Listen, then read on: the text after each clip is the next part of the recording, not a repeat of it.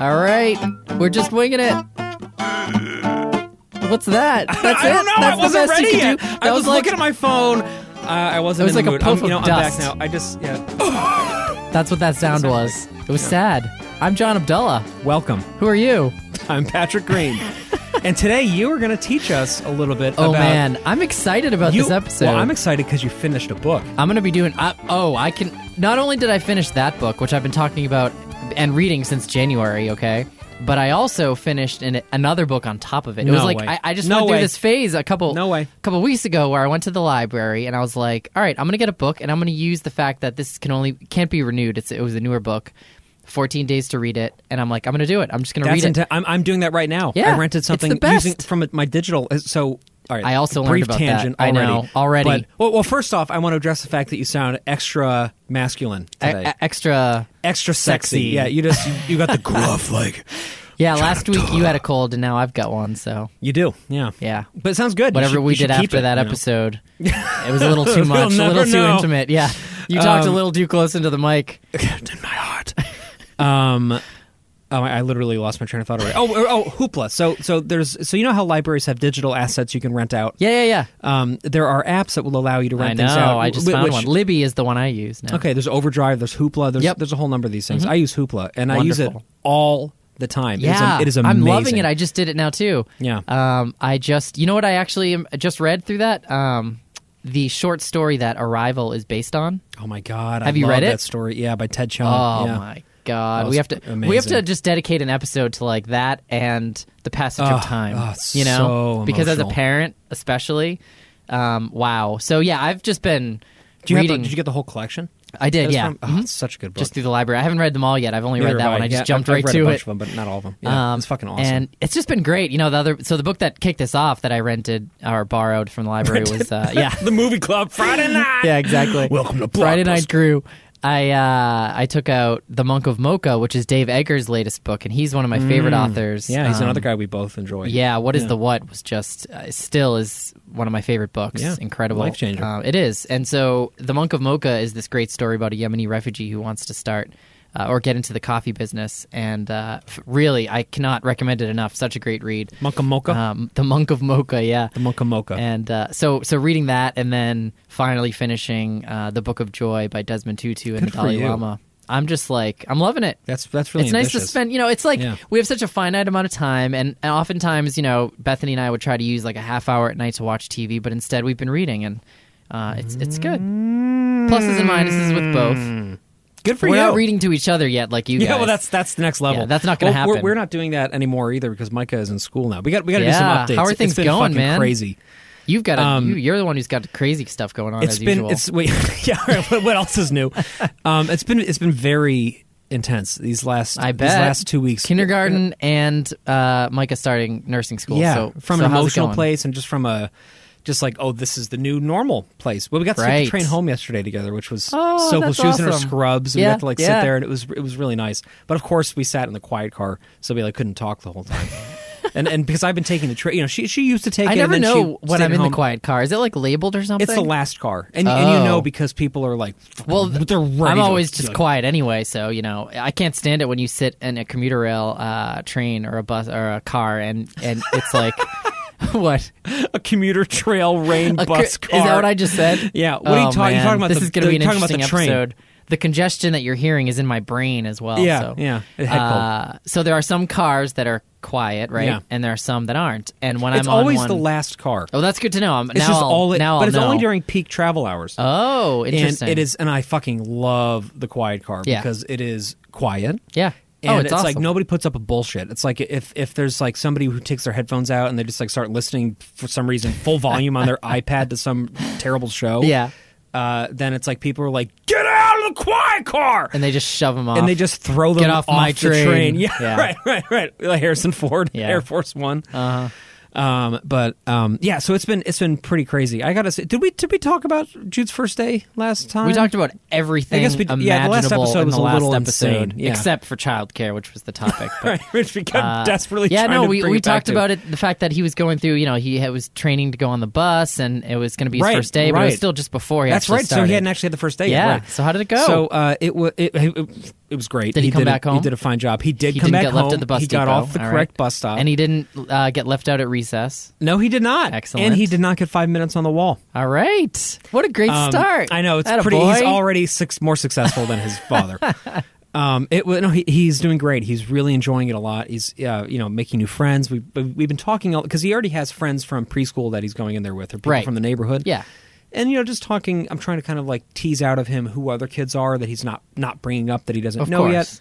And being like, hey, like why don't you try maybe ask her to get lunch, sit at your table tomorrow, or try to and so he's like playing around with some of that, and I think he's branching out a little bit, which is really good. What an exciting time. But what I notice most is how tired he is. I have to say that is a huge change. So of course, I'm an emotional train wreck, as very apparent from anybody who listens to this thing. I was like, or sees Patrick, or does anybody who's ever met me before, and I like the first day that he came home, oh my God. So the first day that he came home, I was like, Jude, guess where we're going to go to celebrate your first day?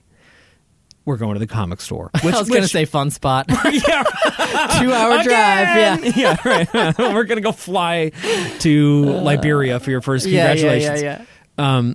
So, and every other time I've ever brought that up, he's been so excited that he drops whatever he's got and runs to the car. And he was like, I don't want to. Wow. Of course, I was like, and you were just a bucket of tears. I was so immature about it. I was like, oh my God, Micah, he's changed. He's changed. He's growing up. And she's like, what is wrong with you? He's fucking exhausted. Yeah. He's never done one activity for that long before. Right. Because he gets the bus just after 7. We walked to the bus stop. It's a lot. And he gets home at 3:20, basically. Everything was new, right? Everything that he experienced that day. Mm-hmm. And it's like a day where he's got computer classes now. He's doing all this crazy shit. Kindergarten is not what it was when we were kids. Apparently not. Computer which was classes. Just peeing in sandboxes and getting punished for it. Oh, man. This is like we were talking. He was talking about coded his how first to use the game. keyboard. Yeah, right. He's got an IPO going. So it's intense. It's a busy. And so I've been trying to help him sort of de-effervesce a little bit, so when I get home, we kind of do a little bit of kind of chill stuff, get our energy back, and then we have a little bit of fun before bedtime. But bedtime, for the first time in the Green household, has been a little bit earlier. Wow. Which leads me... It's 11 p.m. now instead of... It's 1 in the morning versus 3 in the morning. It leads me circuitously to what I was getting off on this tangent about, which was the reading to each other at night thing. Yeah. So now, Micah's in school, and I'm also coming a banshee to get this ballet done. Like a banshee. I hope you don't actually have a banshee featured in that song. Yeah, I just sit there and I'm like, is that the noise they make? Sure. It's some kind of scream. Does anyone really know? It's the croup I don't think anyone's lived to tell. That if you saw a banshee, the fucking, oh my God, the woman came back. This is okay, willowy woman. I still can't. I've been practicing, but I still can't. The willowy woman. Jude thinks it's the willoughby. It's like the Anchorman, unique New York. Yeah, right. Willowy woman. The Human Torch was denied a bank loan. Yeah. So before I get to that, though, okay. So at night now, it's great because I have to work, and so does she. Yeah. And so instead of watching TV, or instead of reading, it's okay, the kids are going to bed. Now we have an hour and a half before we're going to pass out. Let's get to work. And we get to work together. Yeah. And it is really exciting. Oh, that is really exciting. Fun. It's so much more productive when you can both do that, you know, because when one person is watching something or, just hanging out, it does suck, and it's you want to be with them doing that. And and it also makes me feel you know what, I'm going to get my shit together. I'm going to wake up. Mm-hmm. I'm going to do it. You know what I mean? Yeah. And then I'm going to go to bed afterwards. I'm not going to stay up late.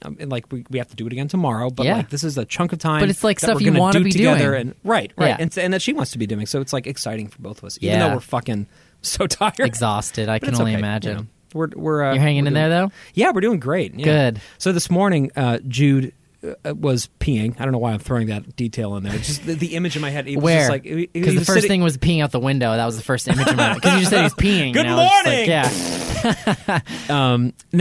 On the toilet, as one does. We're getting ready for school. Oh, that's the other thing, is that getting ready for school is so intense now because here's our morning thing now. So this morning is what happened, report. for example, today. This is the first day this week that I haven't had calls in the morning, so it was somewhat less chaotic. But basically, so we got to get both of the kids ready. Micah's got to get all of her stuff, ready for school. She's got to get dressed and everything. Right. And then we have to get Jude to the bus for about 7:30, and then Micah to the train for 7:40. And then Henry and I have to go back, get the nanny. Well, not get the nanny, but the nanny's waiting for us at 8 o'clock. We walk back. And then I have 15 minutes to get to my train. So there's like this like bing, bang, boom of things that have to happen. And in that bing, bang, boom, we have to like feed the lizard. We got to feed the cat. We got to pack our shit together. You know what I mean? There's just like feed the fish. Yeah. There's a lot of these like small things that I'm bad at that have to happen in within this very the bing, limited bang, amount of time. Within the bing, bang, boom. Within the big bang. Yes. So I'm like, running around like an idiot trying to, what should I do anyway? But it's pretty intense. And you accomplished it all? Was the lizard fed this morning? Yeah, I feel like I'm going to come home and Peter the lizard will be in the fridge, hanging out the window peeing. So anyway, so this morning Jude's peeing and he goes, like, Dad, did the willowy woman come in the house last night?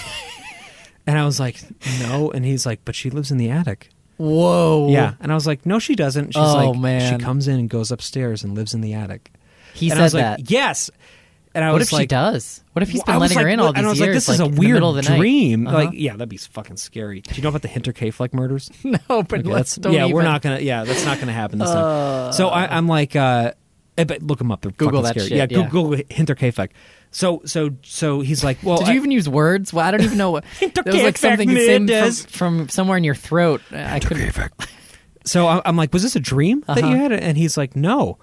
And I'm like, Jude, what are you talking about? Was there an intruder, a ghostly You're intruder? Shaking him at this point. Tell me. And he's still peeing. As he's peeing all over the place. I'm like, we got to get out the window. Yep. And then he's like, no, this is what you told me. And then I remembered last week when this came up on the podcast. Oh, did he listen? He was apparently awake during that section of it. And because we listen in the car when he's asleep, so I don't want him to hear me dropping F-bombs. Right, same. But he was awake for that. And so he hasn't been saying anything all week. Even worse, he might have been like half awake, so the willowy woman was like in his dreams, And it just goes, and then he wakes up. Exactly. But we did have other intruders in the yard last night. Is this time for a turkey trot? No. Oh, no, I'm not even that organized. Damn. No, we just had construction workers sitting in our patio furniture because they were doing roof work. And I was like, why are people always just looking through your windows? I know. They're sitting right there. Wait a minute. What if you're really just like, it's the Truman Show and... Oh, my God. What if this is the moment you learned your whole life is being recorded? I'd be like, have fun and with fake, that. artificial. Right. This is all part of it. This is all a dream. Being recorded and televised. And given what's happening with the op-ed in the New York Times now, right. I wouldn't be surprised if this wasn't all one fucking I do still some mornings show. Wake up and think, like, I'm going to wake up in an alternative reality. Right. Or the actual reality. And be like, oh, shit. That's why it's so weird. Yeah. Anyway, we do have turkey trot updates. But before we get to those, I want to just toss it over to you. How have you been? I'm doing fine. Aside from this cold, which the is more you like, talk, the more it goes away. It's which good. Makes me think you're just trying to deepen your voice. Yeah, this is actually my attempt at getting a sexier voice for you listeners out there. I don't know what you're talking about. That's how I always talk. I'm glad it's been a positive spin on my voice and not a negative, because I wasn't sure today how much voice I'd have left. Yesterday it was worse, and it was like by the end of the day I was whispering. Just seductively whispering. Yeah, exactly. Did you get my email? I'd have to go real close up to someone and just whisper in their ear when I needed something. Yeah, it made for very awkward meetings around here, I'll tell you that much. So aside from that, it's been good, and I'm really feeling like even though my kids aren't starting new school year, really, they're still in the same daycare. It's still like very much a new beginnings time of year, right? It is. Summer is over, pretty much. It's not really, but it unofficially is. Leaves are changing. Leaves are changing. You notice that? Leaves are changing. I haven't yet, no, but that is coming. There's leaves that are changing. Yeah, it's beautiful. It's a great time of year. It is a great time of year. New beginnings. And I'm reading books, so what else can be wrong I still with the can't world? believe you finished 2 books. I'm so excited about it. I do use the due date, though, and the reason I brought up Hoopla was because otherwise they extend forever.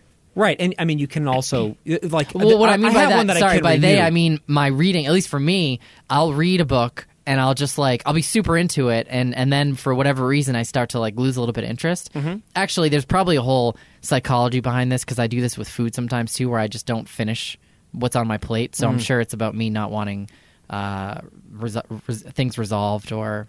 Well, I leave a lot of open. Something, but I feel like you're pretty task oriented in general. Yeah, no, I am. I mean, right? For work, I think I do a good job about But you also did a bring patio. something to conclusion. Yeah, but even with home projects, they're not totally done. There are little things I still need to level out a couple of the tiles, or nothing is ever finished. So I guess my question would be why? I'm okay with that. Is it procrastinatory? Yeah. Is procrastinatory a word? I don't think so. I don't know. It is now. I think, well, for sure, there's a part of me that's just like always been okay with open-ended, even like in a movie, if something's open-ended, I love it, like let the viewer decide or think about that, because life doesn't provide those clear endings. Oh, yeah. Agreed. Wholeheartedly. Yeah, wholeheartedly. So with life... Full ass. Full ass. Half-ass. How could I forget? Yeah, right. And so I think part of me is just okay with it, so maybe that's partly what's going on. So I can stop reading a book and be fine with that, because I feel like, you know what, I got what I needed to out of it. That doesn't haunt you. It doesn't haunt me. It doesn't? Just all the books are flapping behind me, like in ghost form. Yeah, exactly. Jude's like peeing, having nightmares about it. I mean, maybe it takes a toll psychologically. I don't know.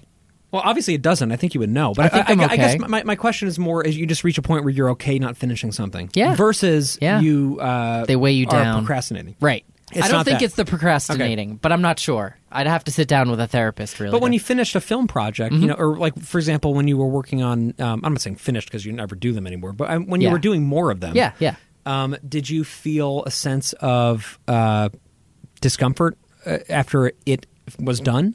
After each piece was done. After you finished post-production and it was done and it was wrapped and it was a file, did you feel a sense of loss or a sense of accomplishment? Oh, interesting. Accomplishment. I don't think I ever felt loss there.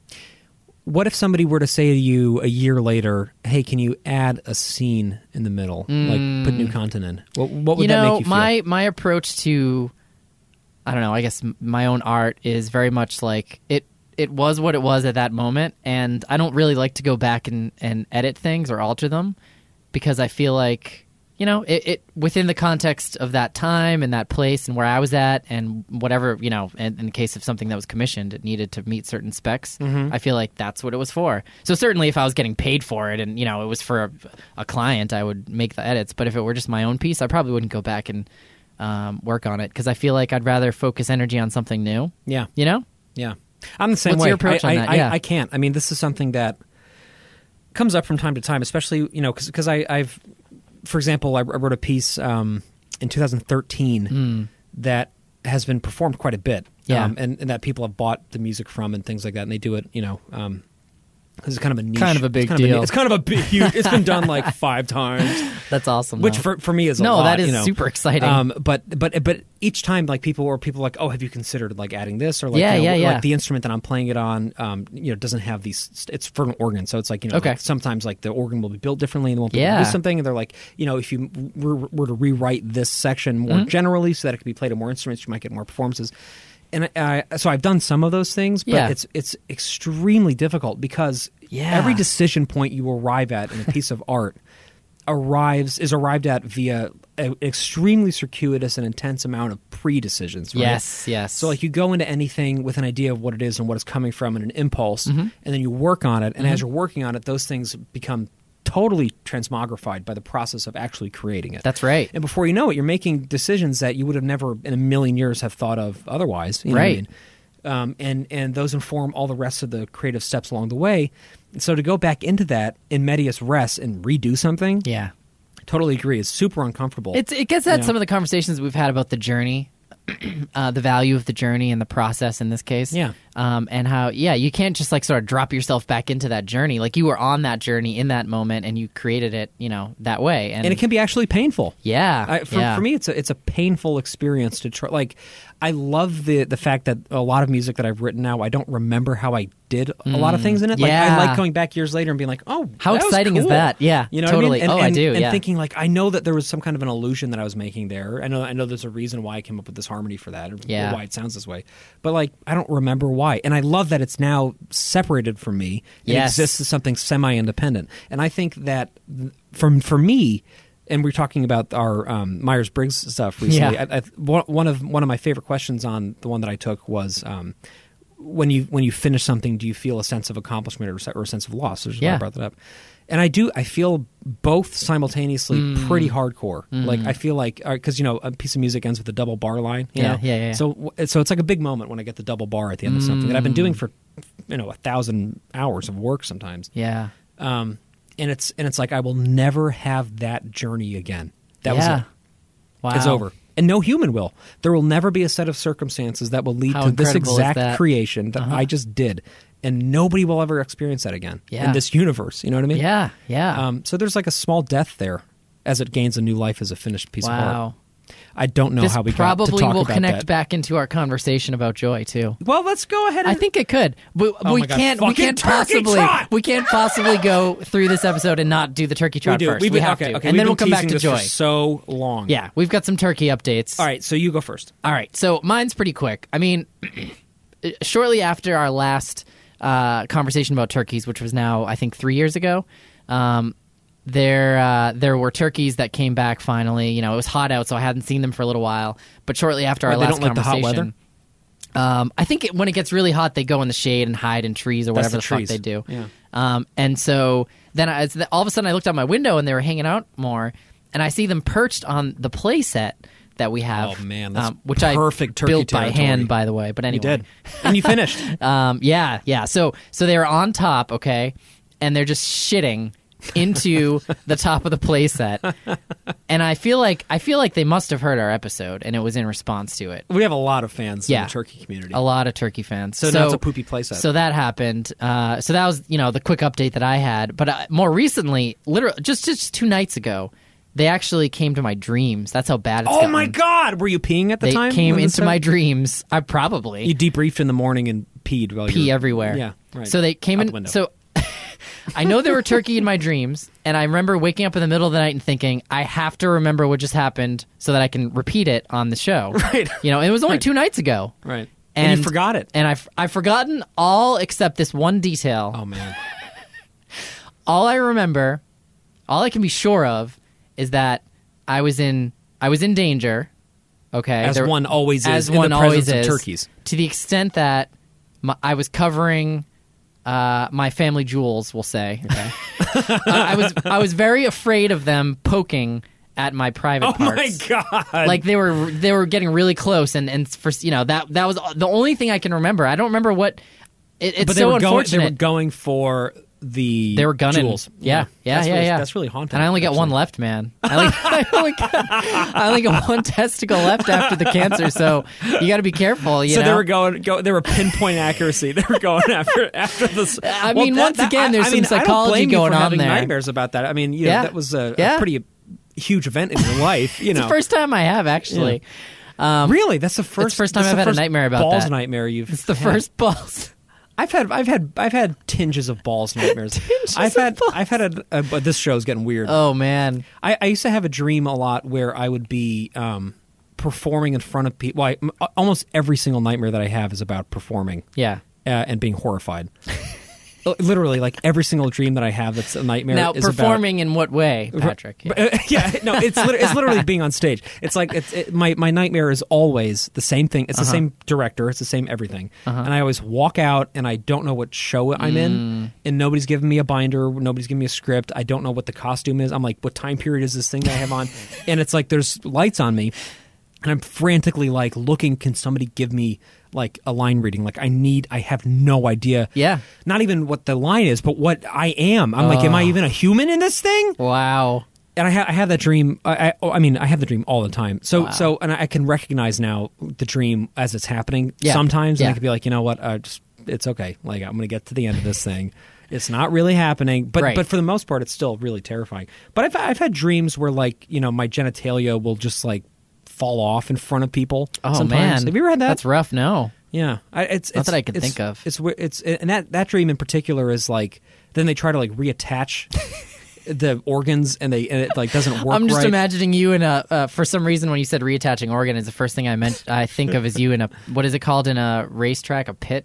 A pit crew, yeah, right. A pit crew just like working furiously and trying to attach everything back. Yeah, right. Quickly so that you can get back on the... So I can go back on stage, right. Exactly. Anyway, but yeah, I can relate to having dreams where things are attacking genitals. That's so scary. With turkeys, man, you don't want to fool around. Can you imagine being killed by a turkey? Ugh. After seeing what they've done to my basement window now, it's scary. I never realized how hard those... I'm sure it's happened. I'm sure someone you think this happened to an adult on this planet has been murdered by a turkey. Has been fucking murdered. Murdered by a turkey. Actually killed by a turkey. Yeah. I think you're probably right. It's had to have happened. The Someone thing is that pissed one off enough. I was talking about turkeys this weekend, of course, at our friend's birthday party. their kid's birthday party. Our friends Doug and Katie, who we've talked about many times. Doug the physicist. Doug the physicist and Katie the sociologist, social worker. Social person. Social butterfly. She's a social butterfly. Yeah. And or I guess, well, now she's a therapist. But anyway, so I was talking to their parents because Doug's family is the family with the thousands of turkeys in the trees that I brought up that one time. And I was like, I had these memories that I've now told an audience of millions of people about, where like I would go visit your house, and there would be just turkeys as far as the eye could see in the trees. An army of turkeys approaching the house. We had like 3 turkeys. I was like, no, you had hundreds of turkeys. Anyways, that's kind of funny. I have a quick turkey story that was sent to us by Felix, who is one of our listeners, a very Felix good friend. the turkey? Felix the turkey from Sweden. Felix the Swedish turkey. Yep. So he said that he was visiting his cousins in Poland with his sisters. And Poland is known for having especially vicious turkeys. Really? Yeah, it was on the countryside. I did not know that. Neither did I. But, turkeys are everywhere. So I'm sure, They probably have culture, like orcas, I mean, because you see them moving in pods, right? You see these families of turkeys. Yeah. You know how pods of orcas will communicate with one another? They develop their own culture. Yeah. Fucking turkeys are dinosaurs, basically. That they have some semblance of that. Yeah, absolutely. So I wouldn't be surprised. So they had a huge field in the backyard with a lot of apple trees and space for the turkeys to wander around, because they had kind of achieved peace with these turkeys in Poland. That's nice. At the cousin's house. And on that field was a trailer that they used to transport hay rolls. And the turkeys would chase them around, being Polish and angry. And eventually they decided that they had enough of the turkey bullshit. And they picked up all the apples that had fallen from the trees. And then they climbed up on the trailer and started lobbing them at the turkeys. They were 5 to 12 years old at the time. And he said that apparently turkeys have a temper that is out of control. And the floppy skin under their beaks, you can tell how angry they are, because they grow red. Yes, so I've seen it. So the waddle under the turkeys. They basically turn into whatever that dinosaur is. Once again, Dinosaur Club the Dilophosaurus leader in Jurassic here. Park. Yeah, exactly. Right. They do. They really do.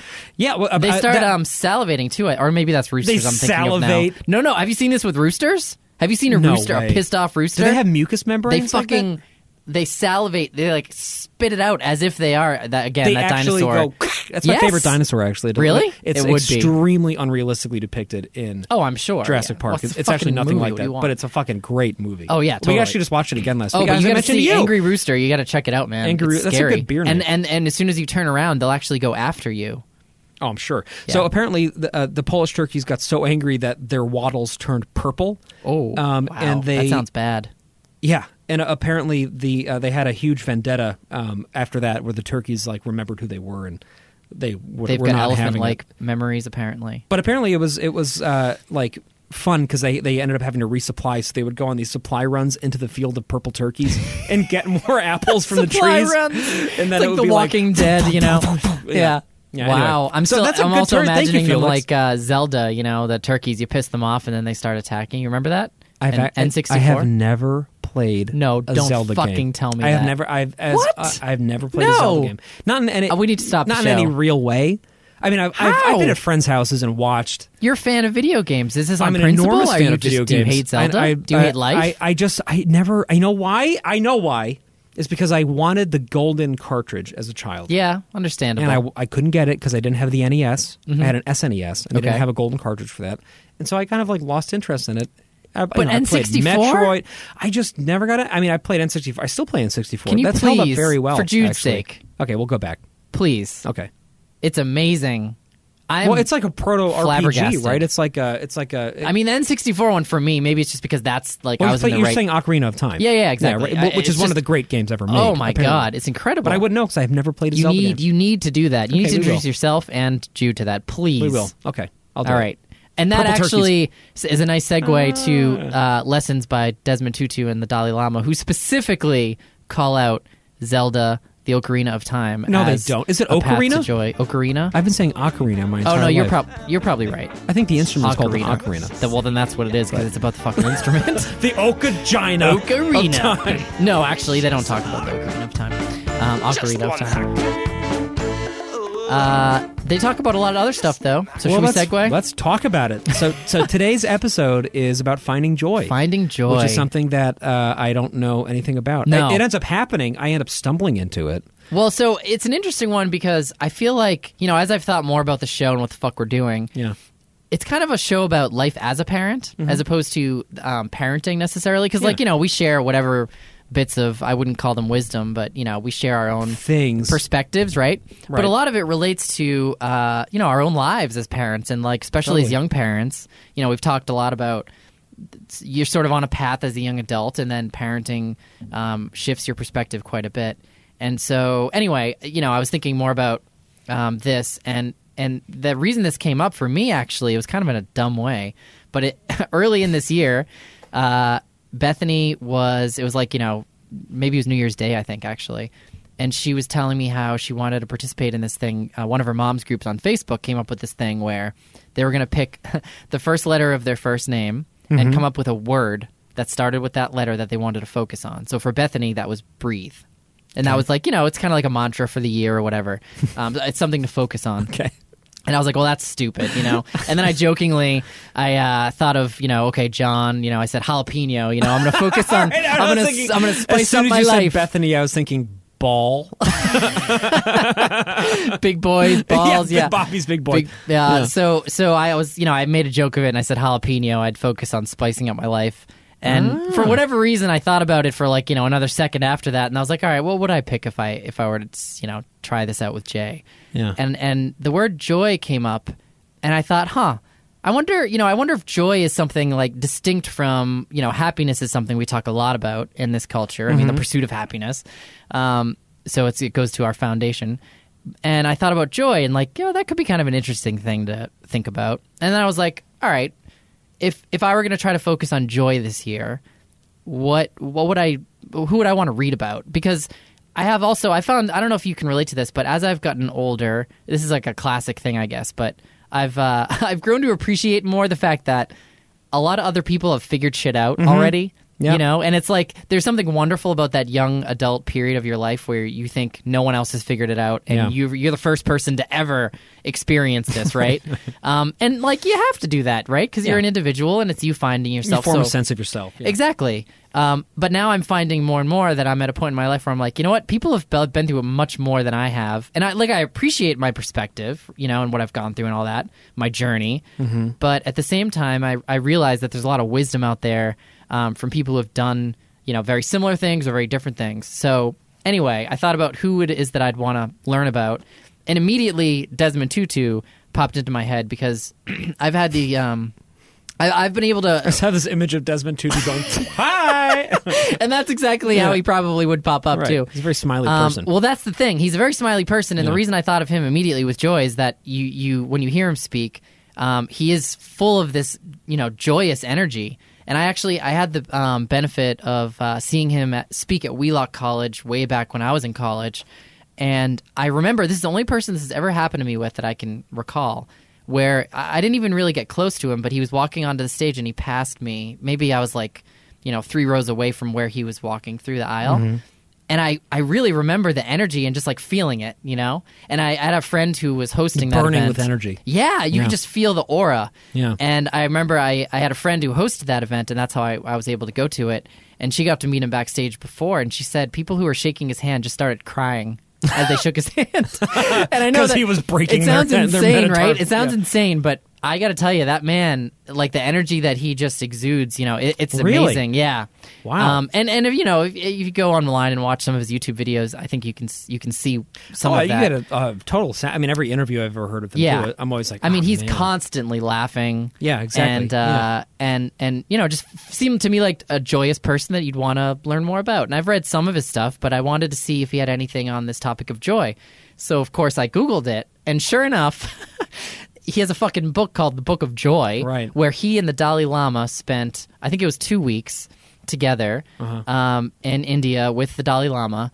And it was for the Dalai Lama's 80th birthday. And what they wanted to do as sort of a gift, for others is spend a couple weeks just looking at this topic of joy and how they have found it and sort of their thoughts on it. And so the author, let's see how quickly I can remember what his name is.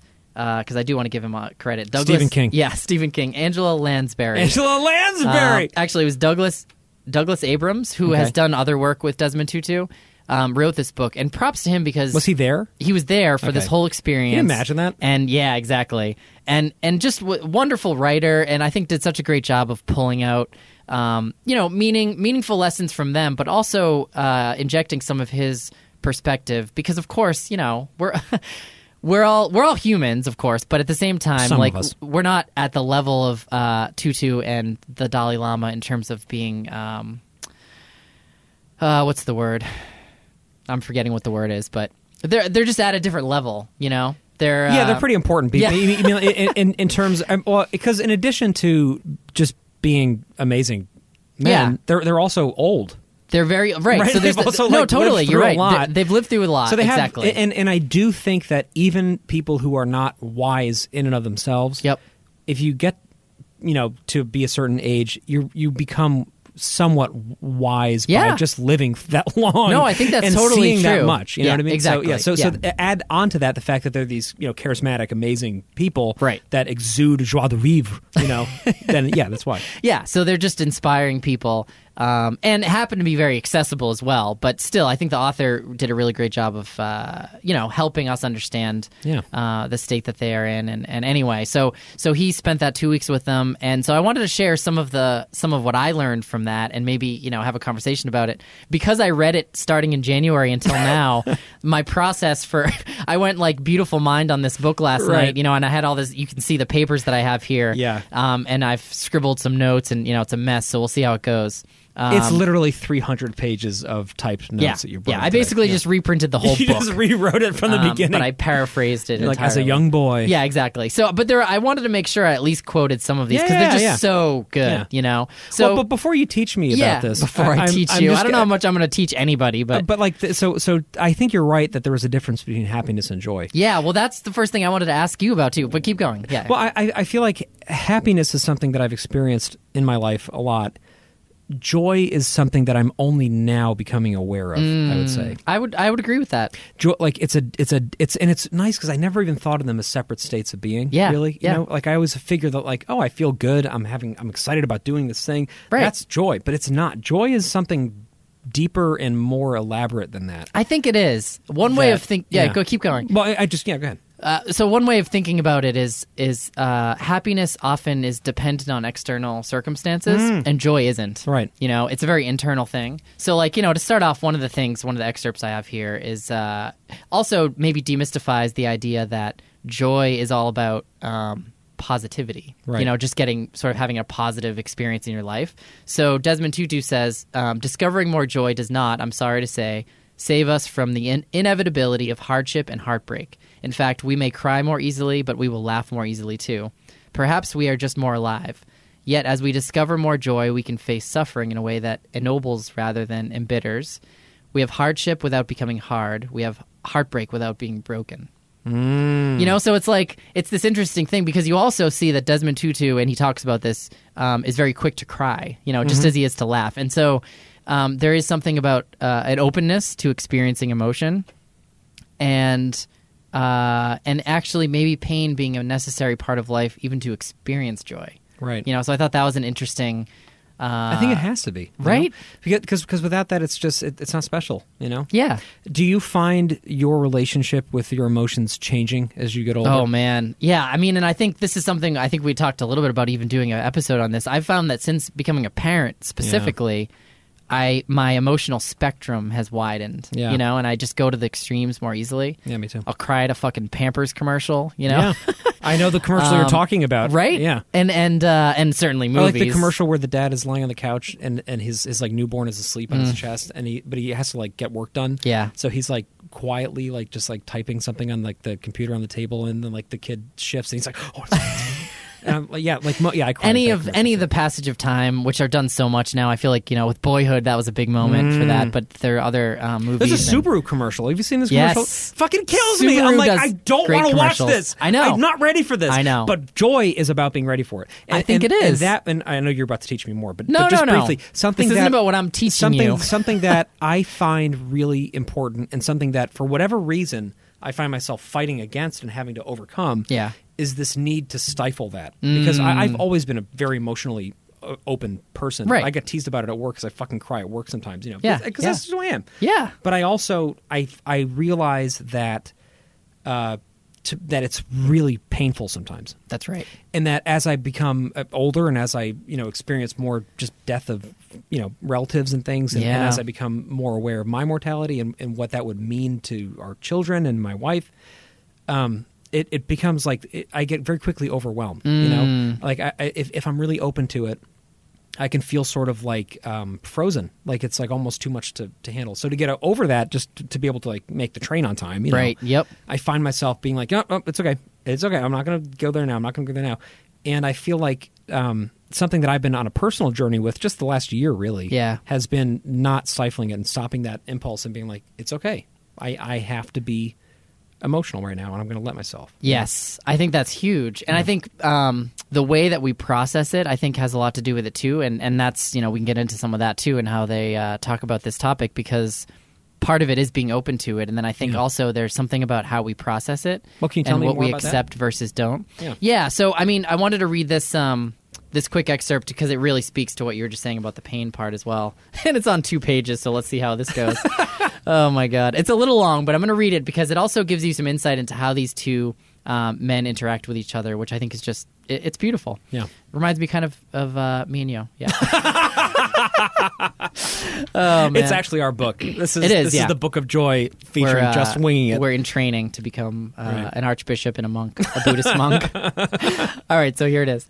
Many people look at you, the Archbishop continued, and they think of all the awful things that have happened to you. Nothing can be more devastating than being exiled from your home, from the things that are really precious to you. And yet when people come to you, they experience someone who has a wonderful serenity, a wonderful compassion, a mischievousness. And then the Dalai Lama interrupts him and says, "That's the right word. I don't like too much formality." And Desmond Tutu says, "Don't interrupt me." And then he elbows him back, and then the Dalai Lama says, "Oh," and then, he laughs back at him. And the Archbishop continues, "It's wonderful to discover that what we want is not actually happiness. It is not actually what I would speak of. I would speak of joy. Joy subsumes happiness. Joy is the far greater thing. Think of a mother who is going to give birth. Almost all of us want to escape pain, and mothers know they are going to have pain, the great pain of giving birth, but they accept it. And even after the most painful labor, once the baby is out, you can't measure the mother's joy. It's one of those incredible things that joy can come so quickly from suffering." And, I mean, we just talked about that, that idea of where pain comes from, or rather, sorry, that pain often very much accompanies joy, and as a parent, I mean, of course, that's the best example of a mother who's giving birth. I mean that's in terms of both extremes, right? The most really pain she may ever experience. Mike and I talk about this sometimes because it'll just hit me out of nowhere, the fact that she gave birth twice, right? Like, you know what I mean? And I'll be like, especially when you see them now, and you're like, that thing came out of your goddamn vagina. It's crazy. Yeah, exactly. This is the genital episode. Oh at man, the end of the day. Yeah, a lot of genitals in this. But one. Like, just because it was Jude's birthday, we were kind of reliving that whole sequence of events, rehearsing. All right, push! Now open. Yeah, exactly. Yeah. We were kind of going through that night because we'll never forget that. And we'll do an episode on this at some point. But I remember specifically one of the last things we did before he came was we were watching The Sopranos, and it's just like this thing to watch. Yeah, seriously. But we knew we were going to be going to the hospital. Yeah. Because we were going there to get induced because he was so late. Right, But it turned out that she had actually, while we were watching The Sopranos, had gone into early labor, so we didn't actually need to get induced. Oh, very similar. Similar situation where Bethany was going to be induced and then didn't have to. Yeah, right. But it was like right up to the wire. So no matter what, we knew that night, in a couple hours, we're going to get the call, and then it's time to go. Uh-huh. And we're like, well, we came back from the swimming pool, and then we kind of like sat there and we're like, let's watch The Sopranos for a while. And it's crazy to me that like Micah was sitting there watching The Sopranos, knowing that within the next span of time, she was going to endure the most trying experience a human being can endure. Can you imagine? I can't. I really I mean, cannot. I jokingly, I think it was during, I don't remember what holiday it was for. Maybe it was Mother's Day. Yeah, the meme I shared this little meme about how if it was dads who had had to give birth, the humanity would have died a long time ago. Right. It's like, I don't know that we're built to do it. I don't think I could do it. Well, we don't have vaginas. Well, but also, there's like, that. I don't know if I could handle that, Right. the pressure of knowing that you're about to go through that and that this other life is depending on you making it through that. It's just crazy. Yeah. And then you're right. And then you emerge from like the greatest physical pain you can really have to perhaps the greatest joy you'll ever experience. Because if you ask people what's the greatest moment of your life, people who have kids will almost always say it was the birth of their children. I mean, yeah. I know for me, those were the two greatest moments of my life. God. Just thinking back, you get goosebumps just thinking about it. That experience is so heightened because it's in the context. Because it's important to remember that we go through a lot of anguish too. It's okay to admit that it's not what mothers go through. That's right. But there is something in the experience of a father, especially like a connected and involved dad, being present for the whole time and like helping with the coaching and all these things, and and knowing that the most important people in the world to you. Especially, the first time around, the second time around, there's another kid who's there. But the first time around, like the people at the center of your existence are both going through the most dangerous event you can go through in the developed world. A birth happening on like the mother's giving birth and the child is coming into the world, and this is like such an important moment. And so, from an emotional standpoint, it's really hard on us too. Absolutely. And then that feeling when it's over of like just like the colors look different. So I think pain goes hand in hand with it. I think it does, and when you look at your life, I think that, there's this thing about everything is relative too. So if we didn't have pain, if we didn't have bad experiences, then how could we have good ones? Right. Really. I think that's true. I think the pain piece is an important one. Maybe, one way that I'll sort of summarize what they taught is to just let you know about these sort of 8 pillars is how they constructed this. And, they're just sort of 8 areas to focus on if you want to sort of cultivate joy in your own life. And it's interesting because they very much build on each other, and you'll see as I read them. And ultimately you kind of, you want to get to the place of the last 2, which they really emphasize as being core to living a joyful life. So the first 4 are sort of qualities of the mind, and they are perspective, humility, humor, and acceptance. And the 4 that they call sort of qualities of the heart are forgiveness, gratitude, compassion, and generosity. And, those last 2, compassion and generosity, ultimately, I had mentioned this, I think, a while back in an episode about how too much self-centeredness will never allow you to, get to that place of joyfulness. Because, I think we're designed to be with other people and have relationships. And there's this great. I learned about it from Desmond Tutu. It's a Zulu word from South Africa, and it's Ubuntu. Yeah, right. Yeah, and it means one translation is "I am because we are." Right. And it's just like how we define each other or ourselves rather. And I love that because we're so bound up in each other, and as much as we maybe sometimes want to, especially if you're a more introverted personality, certainly you might be energized from being alone, but there's still that interconnectedness at some level in your life, probably, hopefully, that makes for a joyous life, I think. Because even people who don't necessarily seek out a lot of relationships with other people, and people who really enjoy not being around other people, who even move to the mountains and want to live in a homestead somewhere, even them, if that's in the context of toxic relationships that you're running from, that's very different from going out there and choosing this is my life and I'm happy, and I know that if things fall apart, that there are people around me that can sustain me. Right? Yeah. It's about being interconnected with the human species and knowing that you're part of a continuum. Yeah. And there's been studies about this, I think, of kids who have been unfortunately raised, in isolation, and actually, I'm trying to think of the specific one. You mean like feral children isolation? Well, there's that, which is horrible. There's an actual study that I think was done around, I think it was apes or something, where they were raised by a robotic, thing that was rather than their mother, and didn't they die way younger, or I don't know exactly. Yeah, so you mean a wireframe? Yeah, where there's so. There was one mother ape that was just basically a wireframe. Like a sort of like it was like a robotic or something, wasn't it? I don't think it even moved. Oh, okay. I think it was just there was one that was basically just this hard ape, right, and then there was one that was furry, and the baby apes that were raised by the one that was wire. Had a lot of issues. Yeah, much more anxious and much less. And maybe that's the one I'm thinking of. I don't even know. Yeah. That's a really important study. I forgot the details of it. But yeah.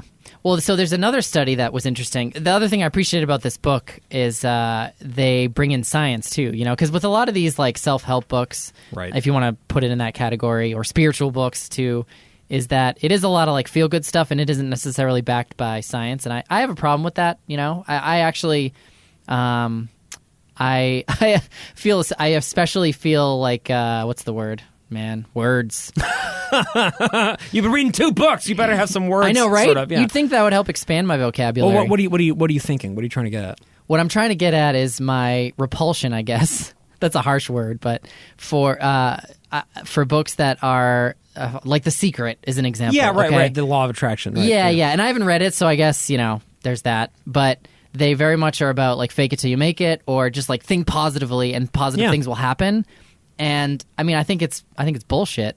Yeah. I think there are hard things that we go through, and we should call them out that way. And there's no need not to experience that, because it's the reality. Like I went through cancer, okay, and the idea that I would just try to think positively through that, or there's something that starts to make you feel bad about yourself if you feel like you don't feel good, because you start to judge that, and you're like, oh well. If I just thought more positive, maybe I'd be feeling better, but I don't feel positive. So I mean, I guess, I read the 8 pillars, and maybe the one around acceptance is a big one that I'm getting at here. But I mentioned science because I think it's an important element to this, so that it is grounded in some, reality. Yeah. Unlike some of those books. Or so that it's more measurable. Yeah, and it's not. But I mean, positive thinking and these sort of like feel good, I'm sure that they serve healthy purposes for some people who use them as like and I think kind of a way to kind of like get inspired and to kind of get going. And I think they can be a tool for sure. Yeah. Right. I think it's when you try to when you use that as like a driving principle for taking in life or living life. I think that's where it becomes problematic. But even like the idea of positive thinking, like I think there is something real about that, because if you focus on positive things, yes, the negative things will still be happening to you, but you're not getting weighed down by them. That's the difference. Right. And that actually is kind of what I wanted to mention here around... so there's a study that was done in 1978. I won't read all the psychologists who did it, and maybe you've heard about it. It's really interesting. So they took lottery winners, and they took people who had been paralyzed in an accident and looked at their happiness. And how long after was it that they looked at it? They looked at how happy they were, sometime after that. So like again, a lottery winners. Kind of thing? Yeah, I'm not sure exactly. It doesn't get into super detail here. But from that study, this idea of a set point came out, because what they found is that people were actually about as happy as they were before, which is kind of is disappointing to hear. Sad, like the idea that something terrible or something really positive, I guess, in terms of winning a bunch of money. But at the end of the day, these people are about as happy as they were before. Right. After a little while. And so this concept of a set point came up, the idea that we all have a sort of predisposition to, and we'll sort of achieve a certain point of happiness, and that might be as far as we go. It might be more about that. It might be more than nature, or rather the nurture. No, I'm sorry, nature, than it is nurture, right? And so apparently a more recent study by Lubomirsky, Angela Lansbury will say. It was Angela. She's very prolific. Suggests that it's maybe about 50% of our happiness is a result of this set point, okay? And that it is more of the nature. And the other half might be determined by a combination of our circumstances, which we may have limited control over, but they cite the 3 factors as having the greatest influence over increasing our happiness is our ability to reframe our situation more positively, what you just said, our ability to experience gratitude, and our choice to be kind and generous. It's a choice. Yeah. That choice is so fucking important. So it does come back, to some of those 8 pillars, and that idea of, accepting reality, but also this powerful reframing of things. Yeah. And so the perspective one is one of the pillars that they talk about, and one of the ways that I've experienced that, even just since reading this, is in these frustrating late nights that we have as parents, where you just you're so tired, and your kid is just not behaving, or maybe they're sick, and it sucks. Like, you want to just go to sleep.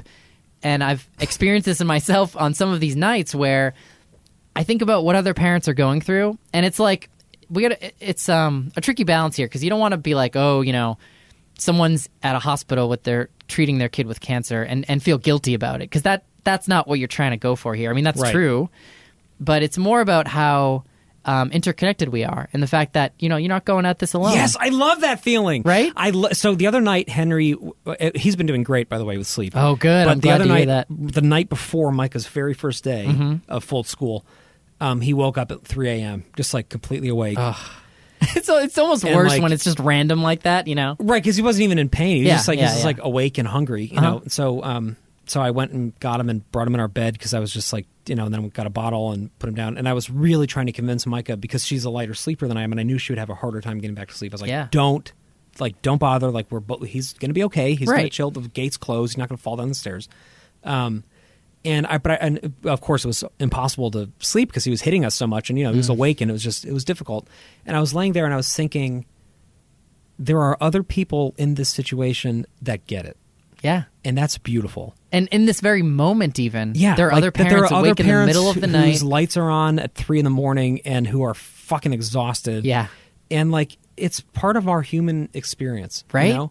And you can stop yourself when that happens and do that. Yes. And to me, when I'm talking about the emotion thing, this year, a big thing for me has been I get aggravated, I get anxious, I get upset, and then I'm like, just stop it. Yeah. That is my brain doing that. That's right. I have control over how my brain is framing this scenario. That's the thing. The reality is I'm going to be really tired tomorrow. Yep. I'm going to be tired tomorrow. At this point, I can't do anything about that. Yeah. So I can either choose to be tired and miserable, or I can be tired and appreciative of the fact that we have a kid that can wake up in the middle of the night. Right. But we have a kid who's beautiful and wonderful. And healthy, who's making these funny noises even though I can't sleep. And you know what? It's okay. Yeah. It's okay. And there are other people out there in that same boat who would probably benefit from knowing that I was in that boat. And I honestly think that's part of why people like this podcast. Well, I hope. I mean, I think for sure. That's it. It's like knowing that we're all going through this. We're all just winging it. Right. And that's the whole point. That's really, I think it is powerful. So and as we're just winging it, we can either be present and we can do it with enthusiasm and humor. Yeah. Or we can retreat into ourselves and be stressed out about every single little fucking thing that happens. Well, and that's exactly it. So, they specifically say in this book, so much of what causes heartache is our wanting things to be different than they are. And that gets at the acceptance one. And the Dalai Lama had this great Buddhist teaching around this, where it's like, so you're worrying about something. If there's something you can do about it, do it. Instead of worrying, just do it, right? And if you can't do anything about it, then worrying isn't going to help. Right. And I know that that's like such a common sense thing to say, and it also, it's hard. Like we all again experience the worry or the concern or whatever it is. But I think you do actually have more power than you think in cultivating that kind of acceptance and that perspective, that broadening it out. So it's like, you know what, tomorrow I might be really fucking tired. But you know what? The next day I'm going to be fine again. I'll get sleep, hopefully, at some point in the future. Right. And, broadening out even more, because that's a lot of what the perspective thing is about. It's like zooming out. In a couple years, I'm going to miss this. I'm going to miss picking up, a baby. I'm not going to be able to pick them up. Like, they're going to be this, full-size, human being. And that will be great, too. But you won't ever get this back. And I think, that's, for me at least, when we talk about these passage of time commercials, that's why I always tear up, because there is there's some mourning that's happening there, right? It's a loss, each stage of this. And so, to the extent that you can, remind yourself of that as well in those situations, that this is going to change, and I'm going to sleep again and not worry about whatever this thing is. And when I sleep again, I'm going to miss, like you said, these nights. Yeah. Because it's not a tragedy. Right. It's just part of a complicated life. And if you're present in the midst of that complicated life, if you appreciate it for what it is, if it's not just an annoyance, if it's a little adventure, if it's like, oh man, now I'm like up late and this is weird and this is not something that before being a parent and after being the parent of young kids, I will never experience this again. Right. Yeah. Like I'm never going to be woken up in the middle of the night by a crying, funny-looking baby who's pooped his pants. You know what I mean? It's so true. But now I am, and that's the way it is, and I'm going to try to enjoy it as best I can. And what's difficult is that this is always happening in the context of us not being in a position where we're ready to be excited about it. Right? Oh, exactly. Because these things happen in the context of, oh my God, I'm fucking tired. I have a call in 3 hours. Exactly. I'm stressed out. So you're not in like this peaceful state. You're not blissed out. Exactly. But blissed out. I love it. But it's this feeling of the continuum of experience, and so it's like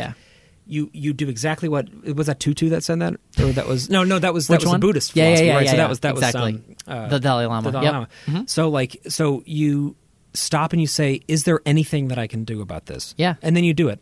I got the bottle. Right. That's literally all. I'm not going to fucking sedate him. You know what I mean? Yeah. So that happened. I did what I could do, and now it's just this is life. So you might as well embrace it. And especially with the second, I'm sure you found this too. You know more of what to expect, so you know that sure they're up now, and it's like it's kind of driving you crazy because there's no reason. But you also know that within some amount of time they're going to go back to sleep. Right. You know, it's going to happen. Like they're not going to just stay up for the rest of the night. Exactly. Right. I mean, occasionally that might happen. And if it does happen, then it's like something you can tell a funny story about someday, you know?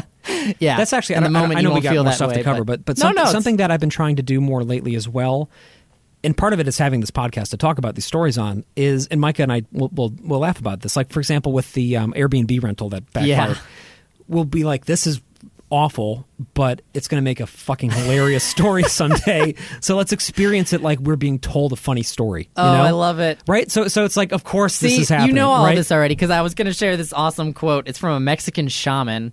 Mexican shaman. Yeah, that Douglas Abrams, the author, wrote or had experienced this with this guy saying it, and he said, laughing and crying are the same thing. Laughing just feels better. How awesome is that? That's fucking wise. How awesome is that? You know, I love that. Because it is like, again, it gets at these extremes, and you're more open, right? So if you're crying and you're laughing more, you're probably more open to the reality, and like I'd say you're a more joyful person. Yeah, because you're more present. Yeah, exactly. Right. Because moments of non-joy to me are not moments where I am. Well, I guess when I'm stressed out, I'm not being joyful, but it's it's the moments between things when I'm just kind of coloring by the numbers and like making an appointment on time and like doing something that I'm not thinking about, like, you know, I'm just sort of just getting to this thing and doing this thing and then going home and being like, okay, I guess that, you know, but being present in those moments can be really joyful, even if it's like stressed out, but you're being aware of what you're doing. Yeah. Right. Yeah. And if you're aware of what you're doing, then you're aware of everything surrounding that. That's right. Exactly. Right? The context is huge, I think. Yeah. So, I mean, you know, ultimately, like I said, I think the generosity and compassion pieces are a place where we want to get to. Let's see. Tutu shares this thing of, you know, so I've sometimes joked and said God doesn't know very much about math because when you give to others, it should be that you're subtracting from yourself. But in this incredible kind of way, I've certainly found that to be the case so many times. You gave, and it seems like, in fact, you're making space for more to be given to you. You know, and it's something kind of interesting there around generosity. And I think in this culture, in a capitalist society, you know, it is very much us or them or zero sum.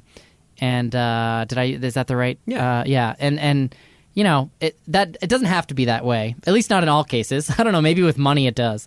But I think it's in the act of giving, and they even talk about parenting as well as like pretty much the epitome of that, where you lose a lot of the sense of self. It's the giving tree idea. Yeah, exactly. Right. You lose much of your own sense of self, and it's in really beautiful ways, you know, that you focus a lot of your energy on kids. And like that has to be, you know, we talked about in the last episode, it's nice to get away sometimes too and treat yourself. But like, you know, overall, I'd say I think we're both living more joyful lives, partially because we are giving a lot more to others now, and a lot of our life is focused on others. And that's bringing us joy. You know, that actually is a source of us getting more in return. That's the income, exactly, right. Yeah. You're giving something in terms of your time or your assets or whatever. Right. But you're gaining back from that happiness and joy. You know? I think so. Yeah. Yeah. Totally. And, you know, on the compassion piece, you mentioned earlier the idea of, like, being totally overwhelmed, and I thought this was a good one. Because we also, that's a reality, right? Like, being more open means you, especially in a world where you have access to more information, it can be so totally overwhelming. And the idea of maintaining joy in a world like ours right now that feels like it's totally on fire, it's hard. And so I think this was Tutu who shared this as well. It helps no one if you sacrifice your joy because others are suffering. We people who care must be attractive, must be filled with joy so that others recognize that caring, that helping, and being generous are not a burden, they are a joy. Give the world your love, your service, your healing, but you can also give it your joy. This too is a great gift.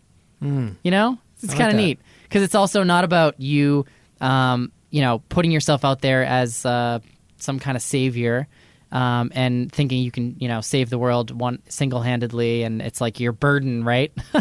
Right. I think we can get stuck in that a lot in the nonprofit world, especially where you get so like riled up about something, and you should, because that is accepting the reality. But you also have to kind of realize, you know, your limitations and also your best. The way that you can best accomplish that is in bringing your best self and, you know, doing it with others. So I would say that's what I struggle most with. Yeah. I agree with you, especially after the couple of years we've had. It's very difficult. And so in my internal joy and the joy that I experience with family and friends and people that I'm surrounded with, I feel like is at a better place than it has been. I feel like being more present has really helped with that. But that part of that has been trying to be less present from current events. I hear you. Which have been stressing me out so much. Yeah, you have to protect yourself. But the reality is you and I we care a lot about what's happening in the world, and we care a lot about the sheer volume of suffering, and not even in terms of geopolitical things, but just in terms of what's happening around the world. Absolutely. And it is, I guess what I need to remind myself of is that being joyful does not mean being unaware. Yeah. And being joyful does not mean not being open to feeling that. Mm-hmm. And being joyful is making a decision that regardless of what is happening at any given time, I will feel it and I will give space for others to feel it and to be with me in that moment. Right? Yeah. So because part of me feel like when I was a kid, for example, I was so nice and so happy all the time. And I remember as I kind of lost that a little bit as I got older, people would comment. They'd be like, you used to be so nice all the time, And it's not like I was an asshole, but it's like, it's like I wasn't I didn't always go with the flow. I wasn't always, giving everybody a high five after every single thing that they did. But the reality is that I was focusing so much on happiness at that point, on those small interactions where I could build somebody else up or build myself up or be like, oh, it's okay. Let's not focus on the fact that something bad happened. Right. And that's like ignorant happiness. It's not it's not like I'm saying it's a bad thing to be a good sportsman, Right. But it's joy is not ignorant happiness, right? I think that's right. Joy is so that if somebody feels like they are at their wit's end, they know that they can call me and then I will talk to them about it, right? Or something like that. It's these moments of openness. I think you're right. And it's also, to that point, it's like we can't, shutting ourselves off from the bad that's going on in the world isn't going to bring us joy either. You go back to this idea of I am because we are, and it's like, helping others lifts all boats, right? It helps your experience of this world as much as it does that person's. Ubuntu, yeah. And I think it is really hard to navigate because you see news and it's so depressing, right? To hear what's going on in the world and to know that your action, it isn't going to change it. It's going to contribute, right? And there's a lot you can do, but it's not going to change it overnight. And that's really depressing when you talk about, kids who are dying unnecessarily. That's happening in our world today. Yep. So I still struggle with that. And it takes practice, I think, and that's where also, these guys meditate for large periods of their day. And it's not necessarily coming out of a self-centeredness. It's actually, I think a lot of it has to do with that acceptance and gratitude. Yeah. And that helps them come at this with a different perspective so that you're able to accept it and acknowledge it and even experience it emotionally and still be joyful, and maybe that's how you're joyful. So it's something to work on. Yeah, exactly. I feel like, to me, that's my next personal phase of trying to be a more joyful person. Yeah. That's something that I think I need in my life, and I think we all do to I think degrees. So. Yeah, and I think part of it is something probably that they've not only been predisposed to do well and also been practicing daily, but the fact that they've just lived through complicated, long lives. That's right. And they can look at it from above and they can be like, this is, I feel like that will be a really difficult transition for me to be totally open to pain and totally present and also joyful. Yeah. But I feel like that's and yet, the goal. That is the only way to be joyful. And that's right. And that's the only way to be a paradox, fully realized human. Yeah. That's it, and that's what we're talking about here. Yeah. I mean, I say it truthfully. I think that in this idea of just winging it, it's just about, we're all just trying to work out life. Right. And figure out, what makes the most sense for us and our kids. But I think in just being aware and having these kinds of conversations, it's the only way we're ever going to really grow. Right. Even just making myself reread a lot of this book so I could talk about it was so helpful because it really takes practice. Yeah. Let's keep practicing. That's perfect. Thanks, All man. right, That was we'll great. Talk again soon. All right. See you guys. Bye.